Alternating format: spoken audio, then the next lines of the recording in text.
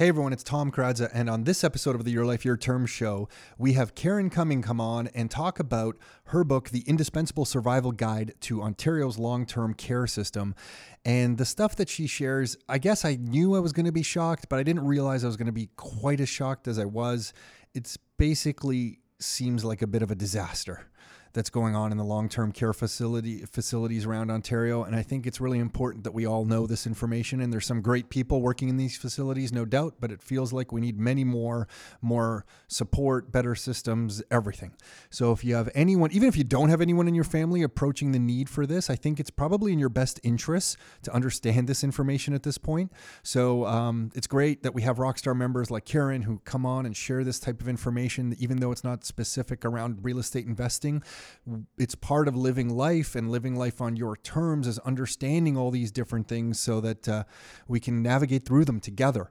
And if you're listening to this and you want some real estate investing specific information, you can always come out to one of our training classes. We're holding them, our introductory classes are virtual right now, so they're online. We're doing them live though, so we can share real-time information about what's going on in the real estate market. So if you're new to us, new to real estate investing, or even have some experience and want to figure out what Rockstar is doing and how we're doing real estate on the streets here in Ontario, you can go to CanadianRealEstateTraining.com to register for the next live class that Nick and myself give. That's www.CanadianRealEstateTraining.com. And we'll go through all the different real estate investing strategies that we're doing right now, everything from student rentals to duplexes to rent-to-own properties to renovations and the BRRRR strategy, and talk about financing in Canada, the whole bit.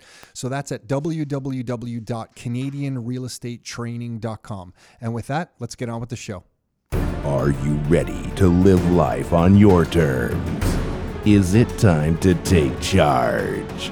Real estate, business building, the economy, health and nutrition, and more. It's the Your Life, Your Term show with Tom and Nick Karadza. Are you ready? Let's go. Hey everyone, it's Tom Karadza, and I am here with Karen Cumming. And Karen, I don't know why I have this memory of you at one of our events coming up to me, and you gave me I feel like you gave me an envelope, and in the envelope you wrote the nicest thing. I actually forget what was said in it, but I remember the feeling I got from reading it. And I'm like, well, this is someone who really cares. She took the time to write this out. I feel like it was about wellness and meditation and that kind of stuff. And you just left an impression. And then we talked, I think another time, or it was the time before that, and I found out you were a journalist. And then now you have this great book, The Indispensable Survival Guide to Ontario's Long-Term Care System, which is what we're here to talk about. But before we dive into that, I need to know more about you to figure you out, because on your website, you also have this Mars 100 thing. So I just want to start right there. What's the deal with the Mars 100? Well, I am one of what's known as the Mars 100, and we are 100 people from around the world who have made it to the final round of astronaut selection in a legitimate mission to colonize Mars with the company Mars One. And it came out about 6 years ago. We have all been having a lot of fun with it. So obviously, as you can imagine, anything that has to do with space requires a lot of money and investment, and the CEO of Mars One has been very busy over the last number of years looking for people with very deep pockets to invest. But in the meantime, we all know that people like Elon Musk and NASA are probably going to make it there first. What I love about it is that Mars One started this conversation 6 years ago. If you can take yourself back in time to 6 years ago, no kids were doing projects in school about Mars. Nobody was talking about Mars. And in fact, when I first found out that I was one of the Mars 100 and I started telling people, first of all, they didn't believe me. And then they laughed at me. They thought it was a joke. And it's taken this long for people to realize that it's not a joke. It's very real. And Mars One is looking for average people on the street to go up with them and to train to be astronauts over the course of 10 years. They're not looking for, your typical astronaut, someone who's a scientist or researcher, an astrophysicist. They're looking for people like me who have something to offer. And my offering is I'm a journalist, a health promoter, and a teacher. In my mind, it is the assignment of the century to be able to go to another planet and to document everything that we do and see there for the people who are left behind here living on Earth. I couldn't ask for a better assignment. It's the adventure of a lifetime. And it's also the opportunity as a teacher for me to teach people about space from space in much the same way that Chris Hadfield did on board the International Space Station. And I just think it's the most exciting thing. So is the plan for this that you would go up and return? No. No, like you're going to colonize, you would leave Earth. Yes. I cannot believe I'm even having this discussion. That seems absolutely like it's exciting, but my first response is I would be terrified. I'm just going to tell you straight up. I don't know if I have this image of Matt Damon on Mars. I forget what movie that is where he's like stranded on Mars by himself. For me, that's even more of a reason to go. Because you're going to meet Matt Damon up there? Matt Damon might be waiting for me to welcome me to Mars. I mean, I'm in.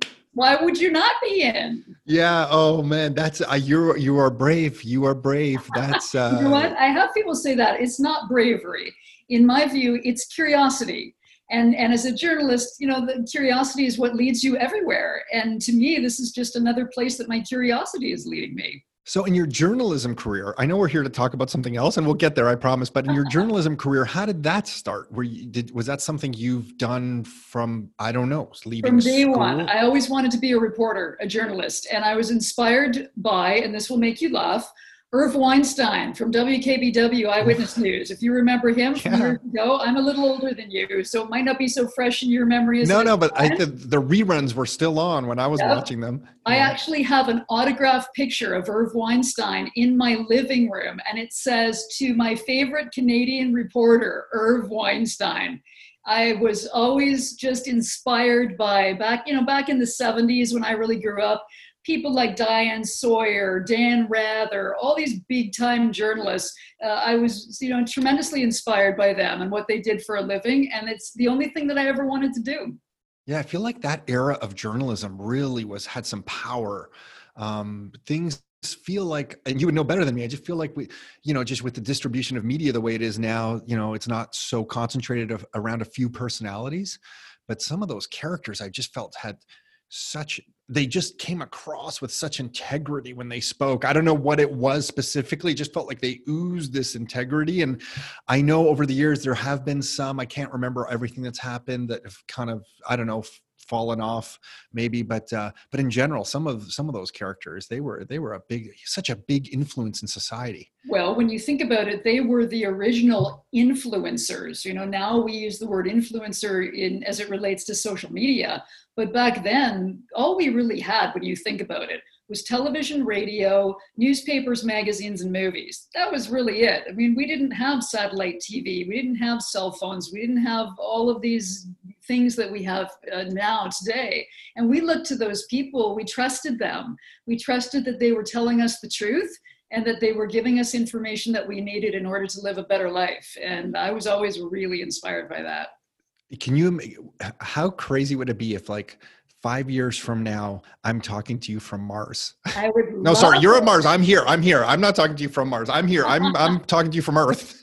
I'm here. Wouldn't that be fantastic? That would be insanity. If you had to pick a wild guess at when this would happen, when do you think? Just throw it out there. Sure. Well, their most recent projection now is 2032. Because they need 10 years to train the first crew of 4 that goes up. So, who knows what's happening in terms of their fundraising right now, but that was the last projection I heard was 2032. That's not that far. It's not that is not that far. No. And, the training involves all kinds of things, learning how to be, doctors, how to be engineers, how to be, dentists, doing all these things, how to grow our own food. these are just the basic needs that we're going to have up there, and we're going to have this knowledge and accumulate this knowledge in that 10-year period of training. You are a crazy person, and I love it. I mean that as a compliment. There's a crazy aspect to you that is really cool. I take that as the highest form yes, of yeah. Thank you. Please do. And then, so your journalism background, how did it get to be? And in the book, I think you share, it's just a personal story, but the long-term care system has obviously been in the news just because of everything going on with COVID and all this stuff. So the timing seems just really good to get into it. My personal experience with the long-term care system was my wife's father had to enter that system. And he was a bit of I don't know the wording, but I think it was a bit of an emergency case. He had some kind of serious dementia, ended up in the hospital. Yeah. Okay. Is that a crisis case? Ended up in the hospital, and they had to place him. He got placed within a week. And I think we all felt very fortunate at that time. This was probably like 15 years ago now, that he was placed locally in Mississauga so everyone could visit him. But I remember the uncertainty around that. And that was just a short time because it was a crisis case, the uncertainty and confusion. And I think both Nick and I pride ourselves on the ability to gain an information advantage. Like, we'll make the 10 phone calls, look up the 20 websites, we will email people, with no fear. We'll walk into a place, ask for information. But I just remember in that period of time, it just felt like we couldn't get any answers. And I know you've done a great service with this book. So I don't know you probably know where to start better than myself, but could you maybe just frame this for us? How did the book get started? And how do we as Canadians and people living in Ontario, how do we look at the long-term care system to begin to understand it? Well, I think what is so fascinating is that when we first put this book together, it was released just before Christmas last year.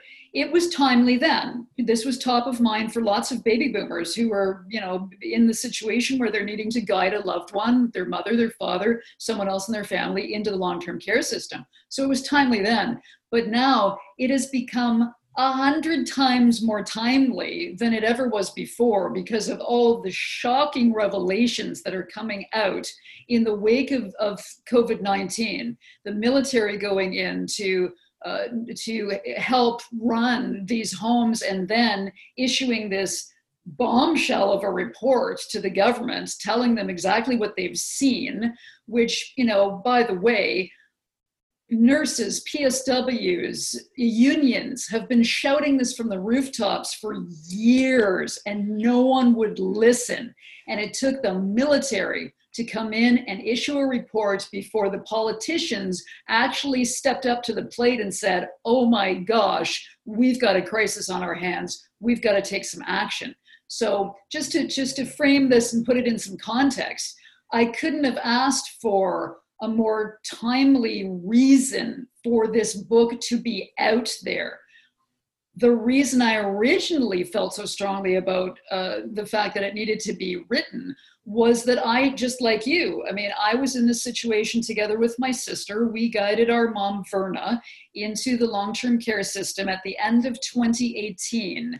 My mom was 98 years old.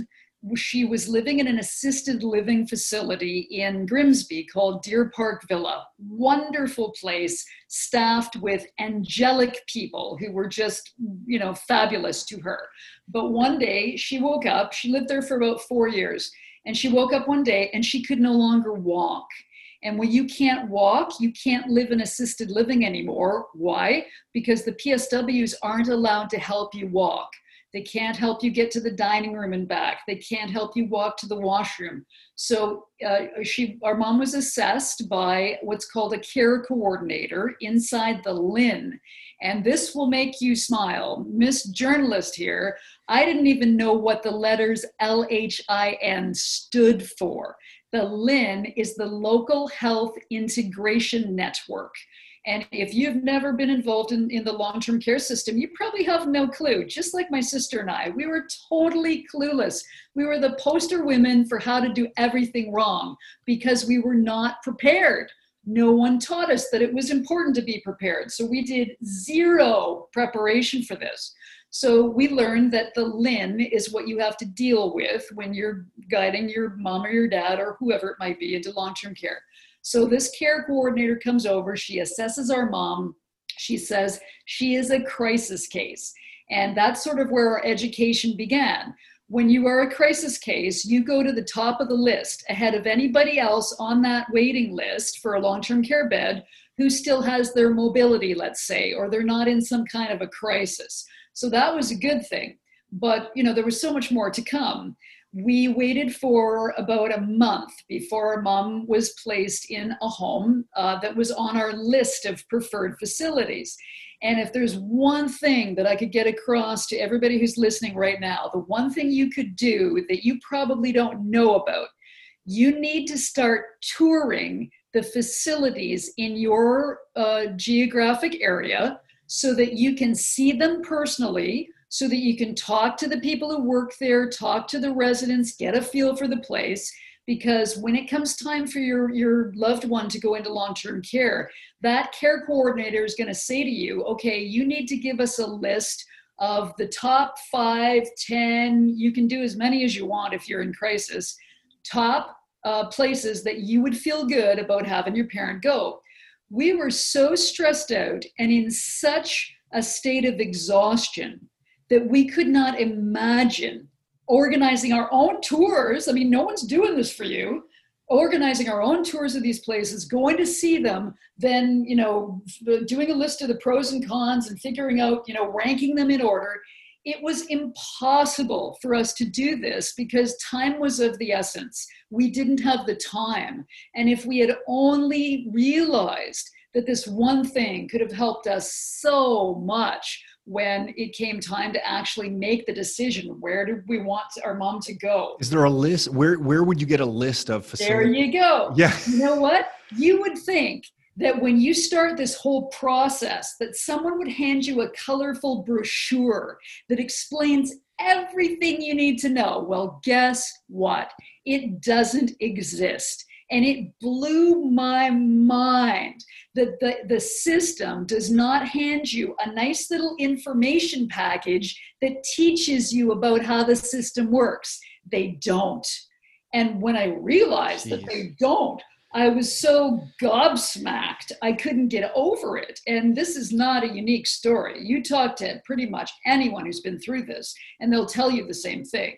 So long story short, we relied, this is embarrassing to admit this, we relied on the photos that we saw online on these places' websites. And we knew one person on the inside of the system who had at least seen these places and could give us some idea of what they were like, what they felt like, would they be a good choice. If we hadn't known that person, our entire decision would have been based on these grainy photographs that we saw online. And how awful is that?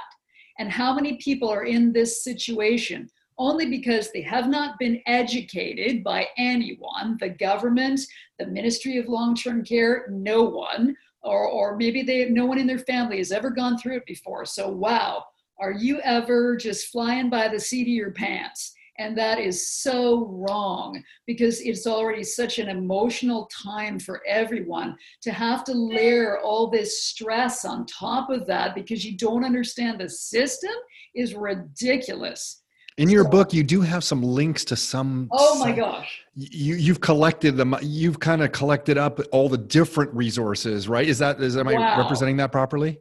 You spent so much time after our mom passed away. What happened is that eventually our mom was offered a bed, first of all, in a place that we couldn't go to. We turned it down because, if you can believe this, the home had a furniture policy that said that you couldn't bring any furniture in that wasn't upholstered in plastic or vinyl or leather or something wipeable.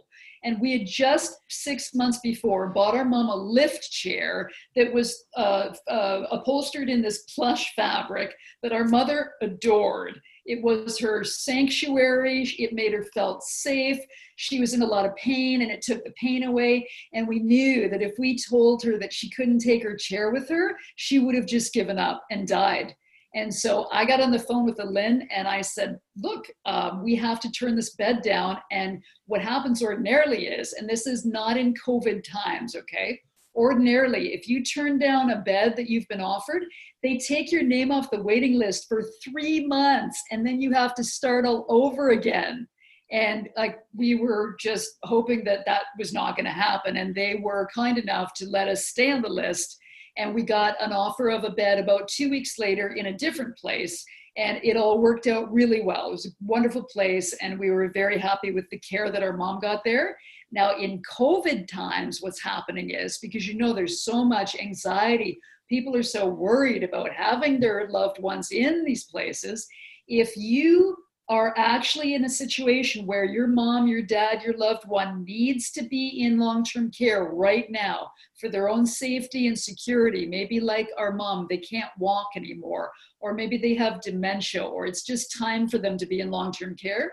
If you're offered in a bed in a place that, for example, maybe it wasn't your top choice, or you've changed your mind about it, you are allowed to turn it down now, and they will not take you off the waiting list, which is huge, because it means that you're not waiting for months on end to get reinstated on that list so that you can get placed somewhere. And in general, how long is it taking, if you had to pick a number right now, if I'm on the list and, I'm going to accept the first one that comes up, how long would it take to get into a long-term care facility? Right now in COVID times, I honestly don't have the answer for that. I don't know.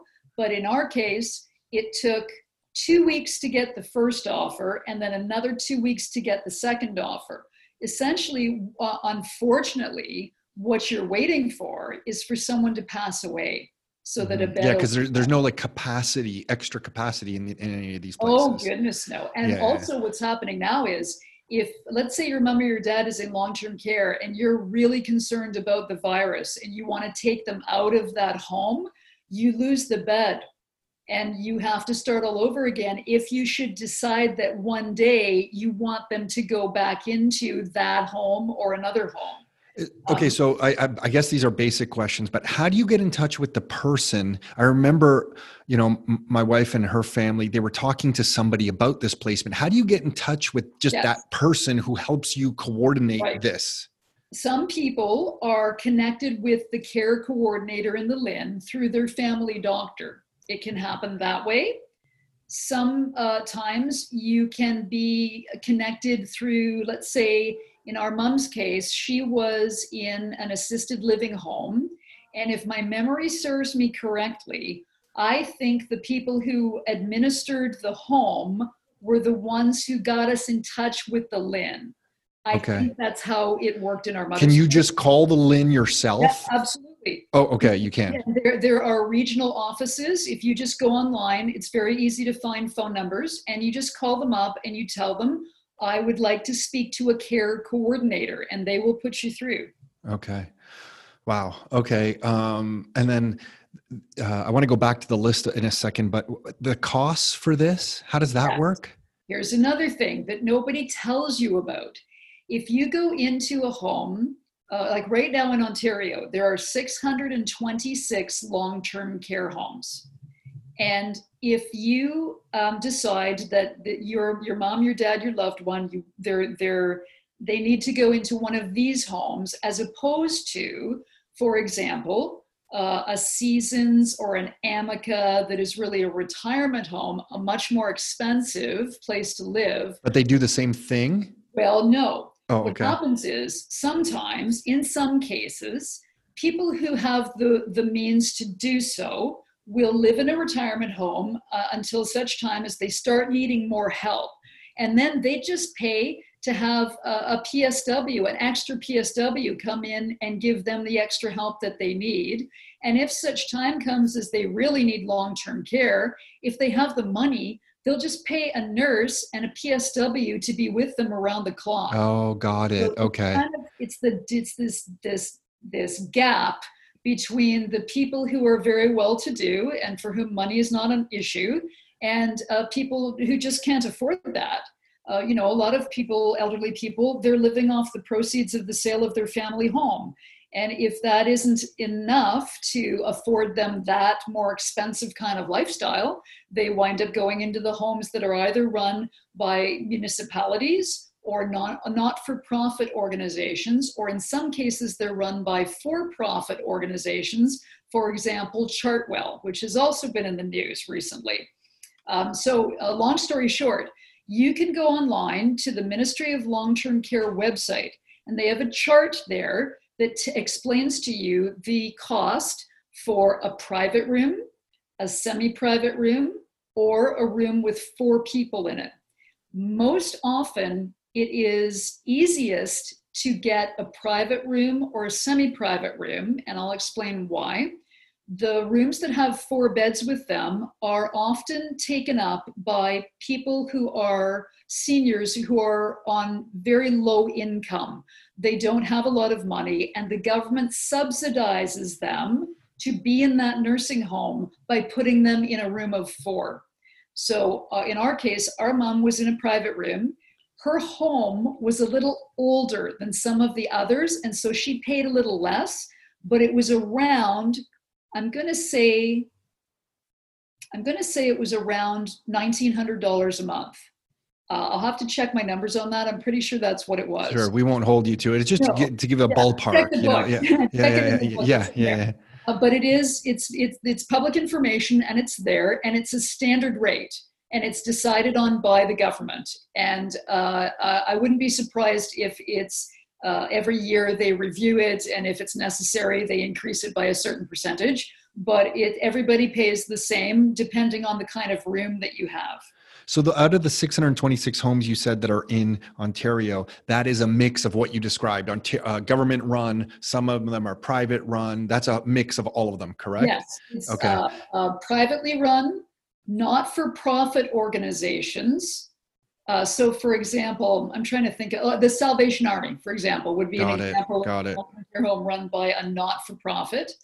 And then you have the for-profit, the not-for-profit, and the ones that are run by municipalities. And that's the mix. And then that's why I've heard, I guess, about some of these assisted living homes. I'm not sure if I'm even using the right language, that they seem to have a floor that people can move to if they need extra help. And I guess that's what you're describing. They would move to that floor maybe, and then hire an extra nurse to help them out. That would only be if you were in one of the more expensive retirement. That's what I mean. And that's what I mean. On those expensive places, they seem to are in a retirement home. Yeah. And they seem to designate a floor or an area. They've started designating, let's say, for example, a separate floor or separate wing for what they call memory care. So people who are dealing with dementia, Alzheimer's, that kind of thing, they have a more secure floor for them. And supposedly they are part of the service they're offering to those residents is to hire people who have special skills in dealing with people with dementia. That's the idea. Whether or not that always happens, I don't know, but that's the idea. Yeah, just seeing the inside of some of these homes from my little experience when Carol's father was in it. We need to do a better job. It's just, sometimes I flash back to, our father comes from this little village in the middle of nowhere in Europe. Okay. And I sometimes look at that village life, the way it was set up. And, I was fortunate enough to remember going there quite often. And the village kind of was this community, and everyone took care of each other right through old age. And it's like, if somebody had some special needs, the village took care of those people. And if there were elderly, they were respected and taken care of. And the village seemed to, and I'm not saying we should go back to village life. That was, but I can see how the community just rallied around itself and supported itself. And I feel like now that we've grown into these big urban centers and you have some of these things that I feel like now we've just failed at this, it just hurts. Like, it's just depressing. And I'm not one to want to pay more taxes. Like, I'm definitely not that person. However, if someone was to come up with a plan in Ontario and said, hey guys, to fix this for our elderly, for who need it, here's how much we all have to contribute, I'm in. Tell me where to pay. Tell me how much to pay. I will pay. Like, it just feels like and I'm not saying this is the only segment of society that we probably let down. I just mean it's so obvious now when the military is writing a report saying this, that it's just it's like heartbreaking, Well, So I just really, it's really important that you wrote this book, Karen. And it's just really, I'm sure you're getting great feedback. I know on the Amazon reviews, I see the great feedback that you're already getting, but you're doing a great service here. well, you bring up such an amazing point there when you talk about your father's tiny village in Europe. I'm a big fan of a book called The Blue Zones, which is written by a journalist named Dan Butner. And he spent a lot of time traveling the world, searching for these communities on Earth that were the healthiest and where the people lived the longest. And they're in places like Costa Rica, Japan. I'm trying to remember all of I the think other an ones. island off Italy somewhere is a Yeah, blue yeah, zone, exactly. something. Yes. And the idea being that these places that were built on social connection, and that was such an important part of good health and living a long life and people caring for each other. And I agree with you. I think that in these urbanized centers that we live in here in North America, we have utterly failed our parents. And our parents are the greatest generation who built this country. And this is what happens to them. I'll tell you a quick story. Even in our mom's case, she lived in a beautiful home, but even in the beautiful homes, there were situations that were common to a good home and a not so good home. For example, I would, but with my sister and I, we would call our mom in the evenings just to say hi and to talk to her. And towards as her health really began to decline, I would call her, let's say 7 o'clock, and they were supposed to have their dinner at 5 o'clock in the afternoon. And she would be crying, telling me that she was still waiting for someone to come to her room and take her to the washroom. You want to talk about your heart breaking in a million pieces when you hear your mother say something like that? So we would lie to her. We would say, oh, Mom, it's going to be okay. Someone's going to be there soon. Don't give up. It's all going to be all right. And then I would hang up with her and I would call the nurse's station. And most of the time, there was no answer. Why? Because the nurse was busy doing her job, nursing, in whatever way she had to on the floor, looking after way too many residents for one person. And so I'd leave a message, like a desperate message saying, please, we know you're busy, but could you please go and help our mother? And I'm telling you, you want to have an experience that really brings you down to your knees. It's hearing your mother cry because no one has come to take her to the washroom after dinner, 2 hours after dinner. So that is certainly one thing that you will see on the inside of these places, the good ones and the not so good ones. And another thing you'll see too, the issue is chronic understaffing. There just aren't enough people there to do the work. And in these places, they have what they call call bells. I know you've seen them before. They attach to the bed. And if you need help, if you're having problems, you ring the bell and someone comes to help you. I would sit towards the end of my mom's life. I would go there in the evenings and just sit with her and talk to her and listen to music and that sort of thing. And these bells, and I am not exaggerating at all. People think you are when you say this. These bells would ring for hours because there weren't enough people to answer all the bells. And my sister and I would say to each other, you know what? What would happen if Doug Ford's mother or father was in one of these places? I bet you'd see things, improved pretty quickly. And, fast forward, more than a year now to see that his mother-in-law actually is in one of these places. So my hope is that because this is affecting him personally now, he's going to realize how dire the situation is and that we must start making change. This is such a fascinating time in the history of the world. We're seeing so many things just implode. So many complex systems totally imploding. And the consciousness of the planet is shifting, and people are starting to change their views on things, and these giant systems are starting to change.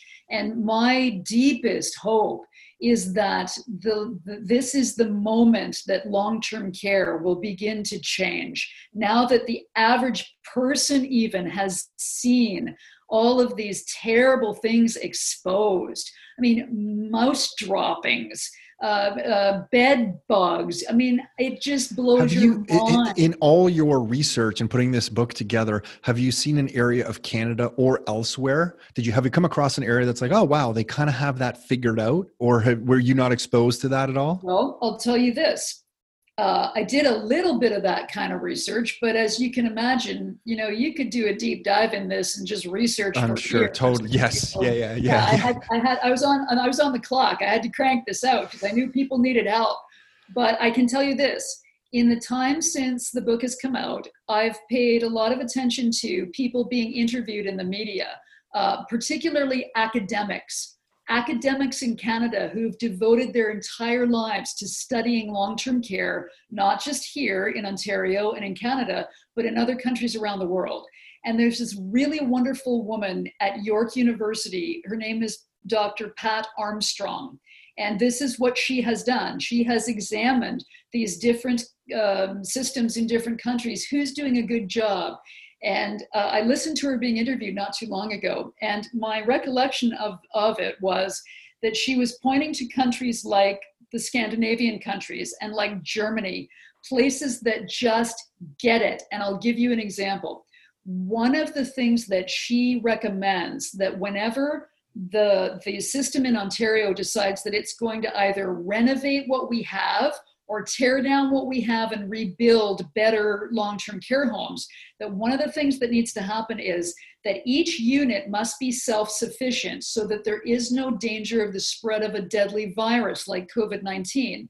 So instead of people being in semi-private rooms with 2 beds sharing a bathroom or 4 beds sharing a bathroom, that should come to an end. Every room is private, and not only that, every room has its own washer and dryer, so that each person's laundry never leaves the room. There's no threat of cross-contamination Got in a it. public, or in a central laundry, right? So my hope is that the government is going to listen to people like this woman who have studied these countries and what they're doing and what their best practices are, and will bring those things into play here in Ontario. They're talking about this commission that's supposed to get started in July. First, it was supposed to be September, and then they moved it up to July.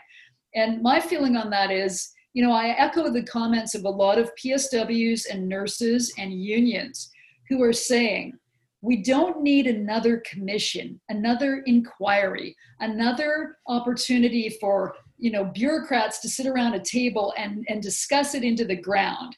We know what's wrong. And we have smart people who know some of the things that we could do to build a strategy to fix it. Listen to these people and start taking action. I believe that's what needs to happen. And I know that a lot of other people who are in the trenches feel that that is what needs to happen.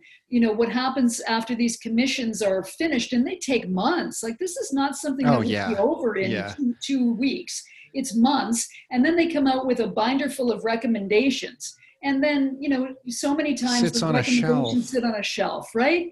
So why would we bother? We need help now. We don't have the luxury of time. We have to fix this.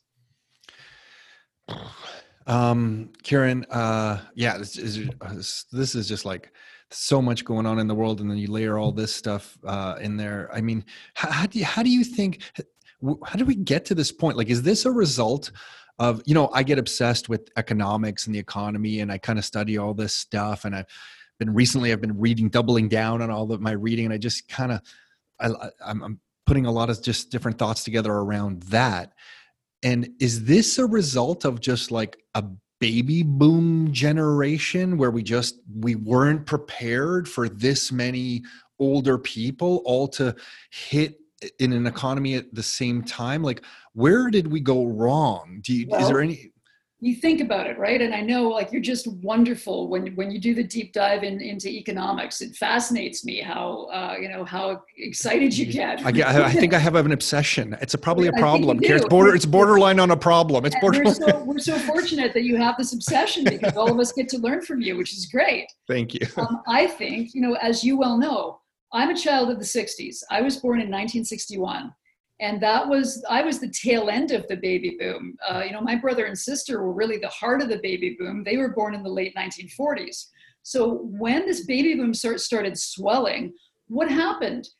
Cities started to build elementary schools by the hundreds. Why? Because they needed them. They knew that all these little babies were going to start growing and needing to go into a school, and they didn't have enough. So they started building brand new ones. I can take you for a tour and show you the one that I went to when I was 6 or 7 years old.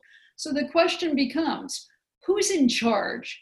Who's in charge of having the vision to put together the plan that would support all these baby boomers and their parents who were dealt with, in such an expedient way in the 1960s? Well, what happened? Well, where are the people who had the vision to say, well, we built all those schools, now we're going to have to start building more long-term care homes to accommodate all these people? If you can believe this, I say this in my presentations, according to StatsCan right now, you're a numbers guy, so you're going to like this. There are more than 2.4 million people aged 65 and older living in Ontario. More than 2.4 million people aged 65 and older living in Ontario. How many long-term care beds do you think there are in Ontario right now? Just guess. Oh my gosh, 626 homes. I don't know, maybe 100 each. So I don't know, 600,000? 79,000. Yeah. Wow. And the government is promising in the next 5 years. We have it, and the baby boom. This is just start. Like we're headed for a disaster here. Yes, it is. Like David Suzuki once used what I thought was the greatest metaphor to talk about global warming. He said it's like we're all sitting in a car and we're speeding at 100 miles an hour towards a brick wall, and we're arguing about who's going to sit where. Yeah. It's exactly. Coming. Like this tsunami of our parents is coming, and we're not prepared. I mean, the government has promised in the next 5 years another 15,000 beds, and in the 5 years after that, a further 15,000. So you do the math. By the year 2030, we'll have 109,000 beds. It's not enough.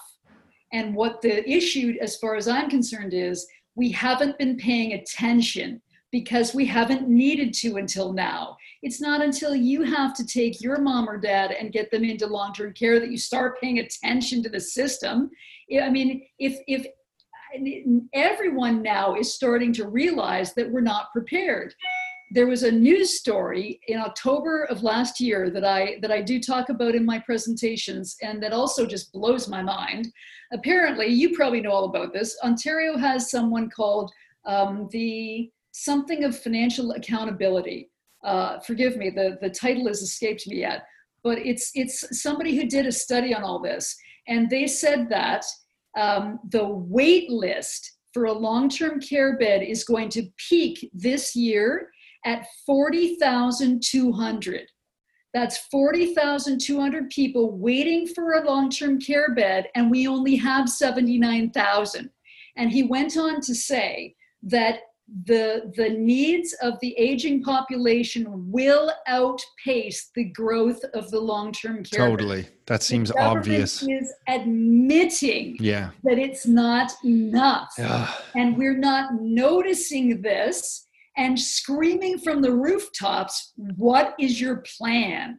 What are you going to do about this? I don't know what their plan is. I mean, if that's their plan, to add 30,000 more beds, it's not enough. The system is going to buckle under the weight of the volume of people who need help. Just hearing this makes me think, what are the fundamental problems in a society where you get to this point? And then my mind, because of my personal bias, automatically goes, well, geez, I remember growing up in the 1980s and it was like only one parent was working if there was two parents and could support the family, and there was more people at home to assist. And it seems like over the last 20, 30 years, no one can really get ahead to save, and everybody's running around working hard. And it's not like everybody has a savings stockpile that even if you wanted to support an older parent, you could say, no worries, mom, no worries, dad. Yeah, I will pay for an assisted living facility. I will pay when you need to get into that floor. And I know that's just my bias. I always go back to the money system. It's just the way my brain works. But I'm like, we've just screwed up on so many different levels. And it feels like we've gone through this like 30-year window from maybe when I was born, I'm born in 1973, to like the year 2003 or something like that, where everything was kind of like honky dory, everything kind of like was working and everything was kind of good. And then in the last 10 and 15 years, the problems in all different complex systems have gotten so great. It feels like they're all colliding together right now. And it's exacerbating I don't even know if I can't even speak that word, but it's making everything kind of worse all at the same time. And I'm an optimistic person. Like, I'm not trying to say the world's coming to, well, heck, you're flying to Mars in a little while. So I know there's progress coming in different areas. But it just seems like we have a lot to fix. And we need people like you, Karen. Like, we need people like you breaking down the information for the rest of us the way you have done it. So, I just want to thank you for what you're doing here, and to just keep spreading this message and keep talking about it. And it's really important, and I know this, I'm preaching to the choir here, but I just really want to thank you for even considering to tackle this. Well, thank you. I so appreciate that, but there was no question. It had to be tackled, and no one else was doing it. And, you talk about your personal bias being money. My personal bias as a journalist is to go to money, but for a different reason, to follow the money. And you're wondering, why has this happened? What have we done? Well, I have a suggestion. Back in April, the CBC came out with what I consider to be a bombshell report. It was on April 15th, and it talked about three different things. First of all, it talked about the fact that last year, if you can believe this, out of 626 long-term care homes in Ontario, only 9 received their annual comprehensive inspection. The province stopped those inspections. That was the first thing that it revealed. The second thing that it revealed was something that sometimes I feel like I'm such a naive reporter. I can't believe that this thought never occurred to me. It suggested that there are so many companies who are running these private retirement and long-term care homes, and that they routinely lobby the government for deregulation, for reduced unannounced inspections, for essentially for a break. So that was the second thing that it revealed. And the third thing it revealed was, and my jaw just dropped to the floor when I heard this, that the chair of the board of Chartwell, which is one of the major players in the elder care industry in Canada, the chair of the board of Chartwell is former Premier Mike Harris. So as a journalist, I look at those three pieces of the puzzle and I say, wow, inspections were cut last year to almost nothing. These companies lobby for special treatment, and Mike Harris is the chair of the board of Chartwell, and it's since come out that he has millions of dollars of shares in that company. So you might remember, I think I remember better than you, Watergate, the big Watergate scandal. You do, yeah. I've only kind of read about it. You remember it better than me. Yeah. So Watergate, one of the pieces of advice that Woodward and Bernstein, their informant, Deep Throat, one of the pieces of advice they gave to them was follow the money. And in my view, as a journalist, we need to follow the money, because I personally think that this is our generation's Watergate. If you think that they've pulled back the curtain on everything, you've got another thing coming. If the military's gone in and has exposed this scandal, I think there's more scandal that's going to be exposed, and it's going to make that look like a day in the park. Yeah, this particular one hurts a lot. Like, I like others, but this one hurts just because it feels so personal. Like we're letting people down. But we are in your and in your book, you cover so much ground. If someone was to pick up the book, I think one of your early chapters, I can't remember which chapter it is, chapter maybe 2 or something, you kind of answer just questions that are almost like rapid fire. If someone was to pick up your book, is there an area of the book that you think is maybe not paid attention to that should, or that you would really like to call out, or just everything equal? Is there something in there that maybe you think people should be paying more attention to if they're kind of going through it? Sure. I'm just taking a quick flip through the book too. It's a great question. It's not one that I've well, there's so much stuff. Sometimes I find in the stuff that we put out, I'm often like, wondering why people don't pay attention to something I think so Yeah. important. I'm like, why are people missing this part? This is the most important part. I think actually the thing that I would like to shine a light on is the very first chapter. It's called Ask Great Questions. And I talk about, because I know the audience that I'm talking to, I know they'll understand what I'm trying to say. If you remember back in the 1970s, there was this great TV show called Columbo. And Columbo was played by Peter Falk just so brilliantly. And he would show up in this rumpled raincoat, smoking a cigar, you know, wrinkling his brow, and he'd just sort of say, just one more thing. And that is the one thing that I think I would like people to understand or take away from the book, is that you need to start asking great questions, just like Columbo did. And we did it many times, and many times it was uncomfortable because the people we were talking to didn't like us asking these really great questions a lot of people would never think to ask, and we wanted an answer. And sometimes they don't like that, but you have to be the advocate for your loved one. It is your job. I mean, we say in the book, it's almost like you're the project manager for your parents' care. And it's a job, and you have to understand that and accept the terms of that, and do your best to do the best job you possibly can to take care of them. And part of being a good project manager, I mean, you know that, part of renovating a house, having a project manager on the job, and their job is to make sure everything gets done the way it needs to be done. And it's no different in long-term care. It's just that we're not used to it because we've never been through it before. We don't know what to do, and the system doesn't help us. And one of our, I mean, we have 3 key messages in the book. The first one is be proactive and prepared. If there's something that you remember after listening to us talk today, please remember it's your job. I think it's your duty to your loved ones to be proactive and prepared. Secondly, we want people to know you are not alone. There were so many times when my sister and I felt completely and utterly alone, like we had nowhere to turn, no one to talk to, no one we could call who would give us advice. We felt alone, and we want you to know that you are not alone, that we are here with you. And if you want to reach out to us, at any time, we welcome that.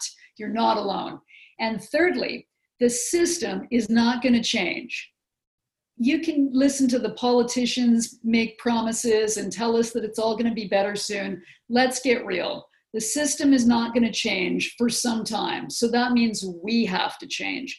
We have to start learning what it is we need to know in order to navigate the system that we have right now, not some dream system that's 20 years down the road, but the one we have right now with a minimum of stress and frustration. You talked about how frustrated you were when you were trying to help your father-in-law.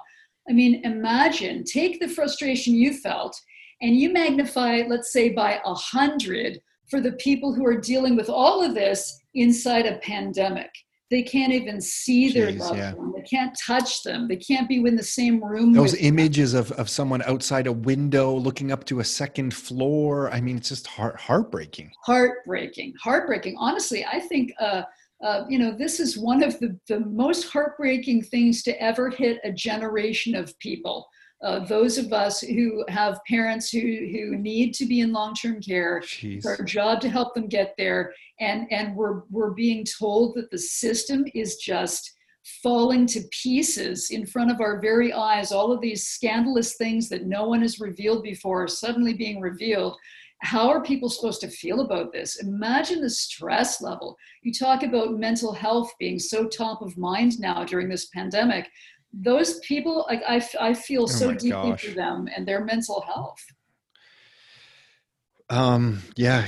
Thanks, Karen, for all of this. So if someone's listening to this and they need the information quick, I know there's a Kindle version because I have your hard copy paperback version that I've misplaced conveniently somewhere, but I know it's somewhere because it exists somewhere here. And I recently picked up the Kindle version. Thank you for doing that. No, oh my gosh, no problem at all. So I just want to read out the title and then I'm going to ask for your contact information. So it's the Indispensable Survival Guide to Ontario's Long-Term Care System. And Karen Cumming is the author of that. Together with my sister. Together, like, oh yeah, let's. Oh my gosh, yeah. I never want to forget my brother, so I don't want you to forget your sister. What's your sister's name? Sorry, what's your sister's name? Her I name don't is have it. Pat Milne. Cool. Thank you for that. Yeah, don't want to forget the family. And what about a URL for you, or Absolutely, yes. The book is available on Amazon.ca and chapters.indigo.ca, Kindle and Kobo in both print and digital formats. And one quick thing I'd like to mention is that the digital format, as you already know, all of the links that we researched, and we researched a ton of really important links, they're hyperlinks. So all you have to do is touch the link and the document pops up in front of you while you're reading about it.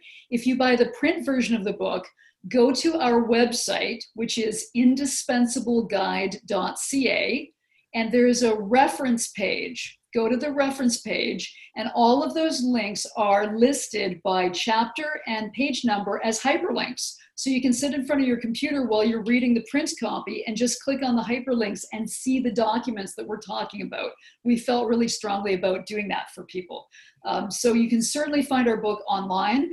Alternatively, I'm happy to bring a copy to your door. If you email me at Karen Cumming, KarenCumming @gmail.com. Tell me where you live and how many copies you'd like. I will bring them to your door. The price is $24.99. And one other thing I'd just quickly like to mention too is that plans are in the works now for me to put together a long-term care boot camp online that will include a presentation that's all about our family's experience of the long-term care system, a copy of the book, a workbook that you'll be able to print out, and a 2-hour session going into some of the details, doing a deep dive into all the things that you really need to know in order to be proactive and prepared. Wow, that's incredible. And just the fact that you broke out those hyperlinks for someone reading it, just that alone, because it was so handy in the Kindle version that you can click on them, that alone is huge. So Karen, I have to admit, when we started down this path with Rockstar, if I knew I was going to stumble upon people like yourself, cool people like yourself, we probably would have started a lot earlier than we even did. But I feel really grateful that in this weird way, through a real estate brokerage, we get to meet the coolest people. So I just, from both myself and Nick, thank you for sharing this message today. Thanks for being who you are.